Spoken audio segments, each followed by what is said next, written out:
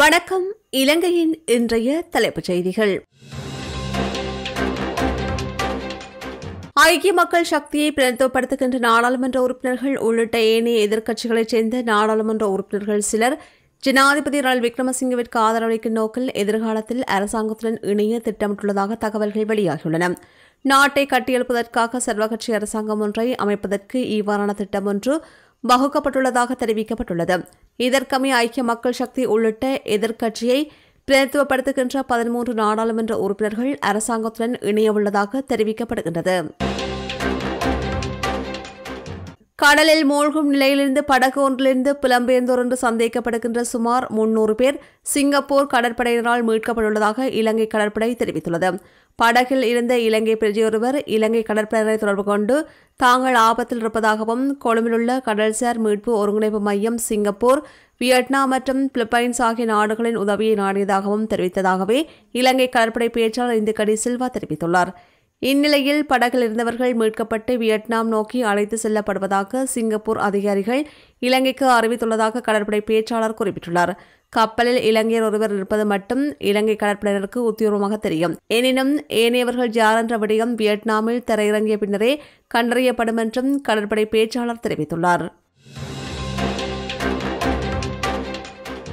யாழ்ப்பாணத்தில் போதைப்பொருள் பாவனையை கட்டுப்படுத்தும் முயற்சியாக இன்றிலிருந்து இராணுவத்தினரால் முக்கியமான இடங்களில் சோதனைச் சாவடிகள் அமைத்து வீதியால் பயணிப்போரை சோதனையிட உள்ளதாக யாழ்ப்பாணம் இராணுவ கட்டளை தளபதி மேஜர் ஜெனரல் சந்தன விஜயசுந்தர தெரிவித்தார். வடக்கு மாகாண ஆளுநரின் பரிந்துரைக்கு அமைவாக யாழ்ப்பாணத்தின் முக்கியமான இடங்களில் இராணுவத்தினரால் சோதனைச் சாவடி அமைக்கப்பட்டு போதைப்பொருள் விநியோகம் மற்றும் போதைப்பொருள் பாவிப்போர் கைது செய்யப்பட உள்ளதாகவும் தெரிவித்தார். யாழ்ப்பாணத்தில் போதைப்பொருள் கட்டுப்படுத்துகின்ற முகமாக இராணுவத்தினரால் யாழ்ப்பாணத்தின் முக்கிய இடங்களில் சோதனைச் சாவடிகள் அமைக்கப்படும். எனவே பொதுமக்கள் இந்த விடயத்திற்கு நமக்கு பூரண ஒத்துழைப்பினை வழங்க வேண்டும் என்றும் தெரிவித்தார். நாட்டில் ஏற்பட்டுள்ள பொருளாதார நெருக்கடி நிலைமைக்கு மத்தியில் அதிகம் பேசுபொருளாக காணப்பட்டது முட்டை மற்றும் கோழி இறைச்சிகள் தொடர்பானது. இந்நிலையில் அடுத்த வருடம் நாட்டில் முட்டை தட்டுப்பாடு ஏற்படும் அபாயம் உள்ளதாக அகில இலங்கை கோழி பண்ணையாளர்கள் சங்கத்தின் தலைவர் அஜித் குணசேகர தெரிவித்துள்ளார்.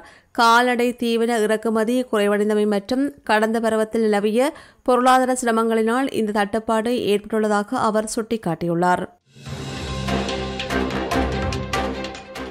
2022 இடைக்கால வரவு செலவு திட்டத்தில் தேர்தல் ஆணையத்திற்கு 10 பில்லியன் ஒதுக்கீடு செய்யப்பட்டுள்ளது. அத்துடன் 2023 ஆண்டின் முற்பகுதியில் உள்ளாட்சி மன்ற தேர்தலை நடத்தும் இலக்குடன் ஆணையகம் தனது அன்றாட நடவடிக்கைகளை மேற்கொண்டு வருகின்றது என்று தேர்தல்கள் ஆணையாளர் எஸ். ஜி. புஞ்சிகேவா தெரிவித்துள்ளார். வரவு செலவு திட்ட ஒதுக்கீடுகள் இருப்பதால் தேர்தலுக்கான பூர்வாங்க பணிகள் முடிவடைந்தவுடன் தேர்தலை விரைவில் நடத்துவதற்கு தங்களுக்கு நிதி பிரச்சினை எதுவும் இல்லை என்றும் நிமல் புஞ்சிகேவா மேலும் கூறியுள்ளார்.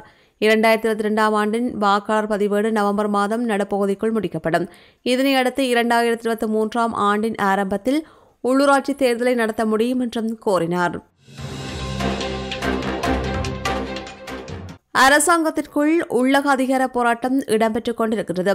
பொதுஜன பிரமுன கட்சியினர் சிலருக்கு அமைச்சுக்களை வழங்குவதற்கு ஜனாதிபதி ரணில் விக்ரமசிங்க இணக்கம் தெரிவிக்காத நிலையில் அரசாங்கத்தை அசௌகரியத்திற்கு உள்ளாக்கும் செயற்பாடுகளில் குறித்த தரப்பினர் ஈடுபட்டு வருவதாக நாடாளுமன்ற உறுப்பினர் பேராசிரியர் சன்ன ஜேசுமன தெரிவித்தார்.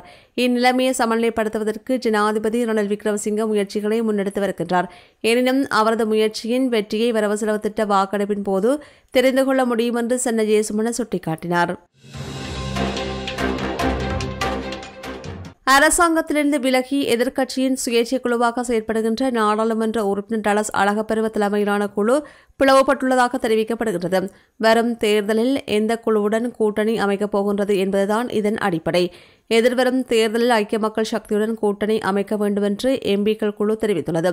எனினும் விமல் வீரவங்சி தலைமையிலான உத்தரலங்கா கூட்டமைப்பு உள்ளிட்ட கட்சிகளுடன் கூட்டணி அமைக்கப்பட வேண்டும் என்று மற்றொரு குழு குறிப்பிட்டுள்ளது. அடுத்த 2 வருடங்களுக்கு அவசியமான உணவு தேவையை மதிப்பீடு செய்து அறிக்கையை சமர்ப்பிப்பதற்காக அனைத்து நாட்டு விவசாய அமைச்சர்களின் கூட்டம் ஒன்றை ஏற்பாடு செய்யுமாறு ஜனாதிபதி ரணில் விக்ரமசிங்க COP27 மாநாட்டிற்கு தலைமைத்துவம் வகிக்கும் எகிப்து நாட்டின் ஜனாதிபதியிடமும் ஐக்கிய நாடுகள் சபையின் செயலாளர் நாயகத்திடமும் வேண்டுகோள் முன்வைத்துள்ளார். உலக உணவு பாதுகாப்பை உறுதி செய்யும் வகையில் நிலையை பேணுதகு கடன் நிவாரண திட்டத்தை உடனடியாக உருவாக்குவதன் அவசியம் குறித்தும் ஜனாதிபதி ரணில் விக்ரமசிங்க COP27 வலியுறுத்தினார். 2023 ஆண்டு பிப்ரவரி மாதமளவில் இந்த திட்டம் தொடர்பான இறுதி தீர்மானத்தை எடுத்து அதனை 2023 ஆண்டு முதல் காலாண்டிலேயே நடைமுறைப்படுத்த வேண்டும் என்றும், இல்லையேல் அரசியல் மற்றும் சமூக கட்டமைப்புகளுக்குள் ஏற்படுகின்ற பாதிப்புகளை நாடுகளால் ஈடு செய்ய முடியாமல் போகும் என்றும் ஜனாதிபதி குறிப்பிட்டார். கோவிட் தடுப்பூசிகள் காலாவதியானதால் பாரிய நட்டம் ஏற்பட்டுள்ளதாக தெரிவிக்கப்படுகிறது. இலங்கை மக்களுக்கு ஏற்றுவதற்காக தெரிவிக்கப்பட்ட ஃபைசர் ரக கோவிட் தடுப்பூசிகள் இவ்வாறு காலாவதியாகியுள்ளன. இதனால் சுமார் 1.4 பில்லியன் ரூபாய் நட்டம் ஏற்பட்டுள்ளது. சுகாதார அமைச்சினால் ஃபைசர் தடுப்பூசிகள் கொள்வனவு செய்யப்பட்டிருந்தமையும் குறிப்பிடத்தக்கது.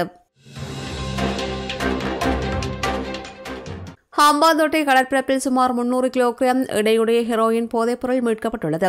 கடற்படையினரும் போலீசாரும் கூட்டாக இணைந்து மேற்கொண்ட சுற்றி வளைப்பில் இந்த போதைப்பொருள் தொகை மீட்கப்பட்டுள்ளது. ஹெரோயின் போதைப்பொருளுடன் 10 பேரை போலீசார் கைது செய்திருக்கின்றமை குறிப்பிடத்தக்கது. கண் பார்வை இழந்த நிலையிலும் தளராத மன உறுதியுடன் கல்வி பயில்கின்ற யாழ் வாழ்வக மாணவன் தங்கப்பதக்கத்தை தனதாக்கி சாதனை படைத்துள்ளார். கொழும்பு பம்பலப்பட்டி இந்து கல்லூரியில் நடைபெற்ற தேசிய மட்ட தமிழ் தின பேச்சுப் போட்டியில் தெல்லிப்பளை ஜூனியன் கல்லூரியில் கல்வி பொதுராதிட உயர்தரம் கல்வி பயில்கின்ற வாழ்வக மாணவன் சந்திரகுமார் அமல அசாம் முதலிடம் பெற்று தங்கப்பதக்கத்தை தனதாக்கிக் கொண்டார். பெண் அடிமைகளாக இலங்கை பெண்கள் ஓமானில் விற்கப்படுகின்றார்களா என்று தமிழ் தேசிய கூட்டமைப்பின் முன்னாள் நாடாளுமன்ற உறுப்பினர் ஞானமுத்து ஸ்ரீநேசன் கேள்வி எழுப்பியுள்ளார். இலங்கையில் உள்ள சிங்கள, தமிழ், முஸ்லிம் பெண்கள் இங்குள்ள முகவர்கள் சிலரால் வீட்டு பணிப்பெண்களுக்கான தொழில் வாய்ப்பு என்ற வகையில் ஏமாற்றப்பட்டு துபாயின் ஊடாக கொண்டு சென்று ஓமானில் அடிமைகளாக விற்கப்படுகின்றார்கள் என்ற தகவல் வெளியாகியுள்ளது. 150 பெண்கள் இவ்வாறு பெண் அடிமைகளாக விற்கப்படுகின்றார்கள் என்று அறியப்படுகின்றது. சுற்றுலா விசா மூலம் துபாய்க்கு அழைத்து வரப்பட்டு பின்னர் ஓமானுக்கு கொண்டு சென்று ஒவ்வொரு பெண்ணும் 18 லட்சம் ரூபாவுக்கு விற்கப்படுகின்றார்கள் என்று தகவல்கள் ஊடகங்களில் வெளிவந்துள்ளது. இந்த பெண்கள் அடிப்படை வசதிகள் இல்லாத சுகாதாரமற்ற சூழலில் தடுத்து வைக்கப்பட்டுள்ளார்கள் என்றும் செய்திகள் வெளிவந்துள்ளன. இதில் உண்மைகளை அறிந்து உடன் நடவடிக்கை எடுக்க வேண்டும் என்று அவர் அரசிடம் வேண்டுகோள் விடுத்துள்ளார். இன்று முதல் யாழ்ப்பாணம் வீரசிங்க மண்டபத்துக்கு அண்மையில் அமைக்கப்பட்டுள்ள புதிய நெடுந்தூர பேருந்து நிலையத்திலிருந்து தனியார் பேருந்து சேவைகள் இடம்பெறவுள்ளது. புதிதாக அமைக்கப்பட்ட பேருந்து நிலையத்தில் கடந்த 2 வருடங்கள் சேவைகள் இடம்பெறவில்லை என்றும் பல இழுபறிகள் காணப்பட்டதாகவும், இந்நிலையில் இன்று முதல் இந்த நடைமுறை அமலுக்கு வருகின்றது என்றும், இதன் அடிப்படையில் நெடுந்தூரம் மற்றும் உள்ளூர் மினி வேன் தனியார் சேவைகளும் இன்று முதல் புதிய பேருந்து நிலையத்தில் இடம்பெறும் என்றும் யாழ் மாநகர முதல்வர் மணிவண்ணன் தெரிவித்தார். ஸ்ரீலங்கா முஸ்லிம் காங்கிரசின் தலைவராக நாடாளுமன்ற உறுப்பினர் ரவுஹாக்கி மீண்டும் தெரிவு செய்யப்பட்டுள்ளார். ஸ்ரீலங்கா முஸ்லிம் காங்கிரசின் 30வது பேராளர் மாநாடு நேற்று புத்தளத்தில் இடம்பெற்றது. பேராளர் மாநாடு நடைபெறும் மண்டபத்திற்குள் பிரவேசிக்க கட்சி ஆதரவாளர்கள் சிலருக்கு அனுமதி வழங்கப்படாதமையால் அங்கு அமைதியின்மை ஏற்பட்டது. அதிருப்தியை வெளிப்படுத்திய உறுப்பினர்கள் அங்கிருந்து வெளியேறியதன் பின்னர் முஸ்லிம் காங்கிரசின் செயலாளர் ஜனாதிபதி சட்டத்திரணி ஊடகவியலாளர் சந்திப்பொன்றை நடத்தியிருந்தார். பின்னர் முஸ்லிம் காங்கிரசின் தலைவர் நாடாளுமன்ற உறுப்பினர் ரவுஹாக்கியும் வருகை தந்ததை அடுத்து பேராளர் மாநாடு ஆரம்பமானது. உள்ளூராட்சி சபை தேர்தல் ஒன்று குறைந்தபட்சம் மார்ச் மாதம் அளவில் நடத்த வேண்டிய நிர்பந்தம் இருக்கிற நிலையில் இந்த எல்லை நிர்ணய குழுவை நியமிப்பதன் நோக்கம் தேர்தல் நடத்தாமல் பிற்போடுவதற்குத்தான் என்பது எங்களுக்கு தெளிவாக தெரிகிறது. எனவேதான் இது உளச்சுத்தியுடன் செய்யப்படுகிற ஒரு விஷயம் அல்ல என்பதை நாங்கள் கடுமையாக விமர்சிக்கிறோம். ஏற்கனவே இருக்கிற உள்ளூராட்சி சபை உறுப்பினர்களின் தொகையை குறைக்க வேண்டும் என்கிற காரணத்தை காட்டி இப்படியான ஒரு மாற்று வழியை வைத்துக்கொண்டு எப்படியாவது ஒரு தேர்தலை சந்திக்காமல் தப்பித்துக் கொள்ளலாம் என்று அரசாங்கம் நினைக்கிறது. இதற்கு எதிர்க்கட்சிகள் நாங்கள் பலமாக எதிர்ப்பை தெரிவிக்கிறோம்.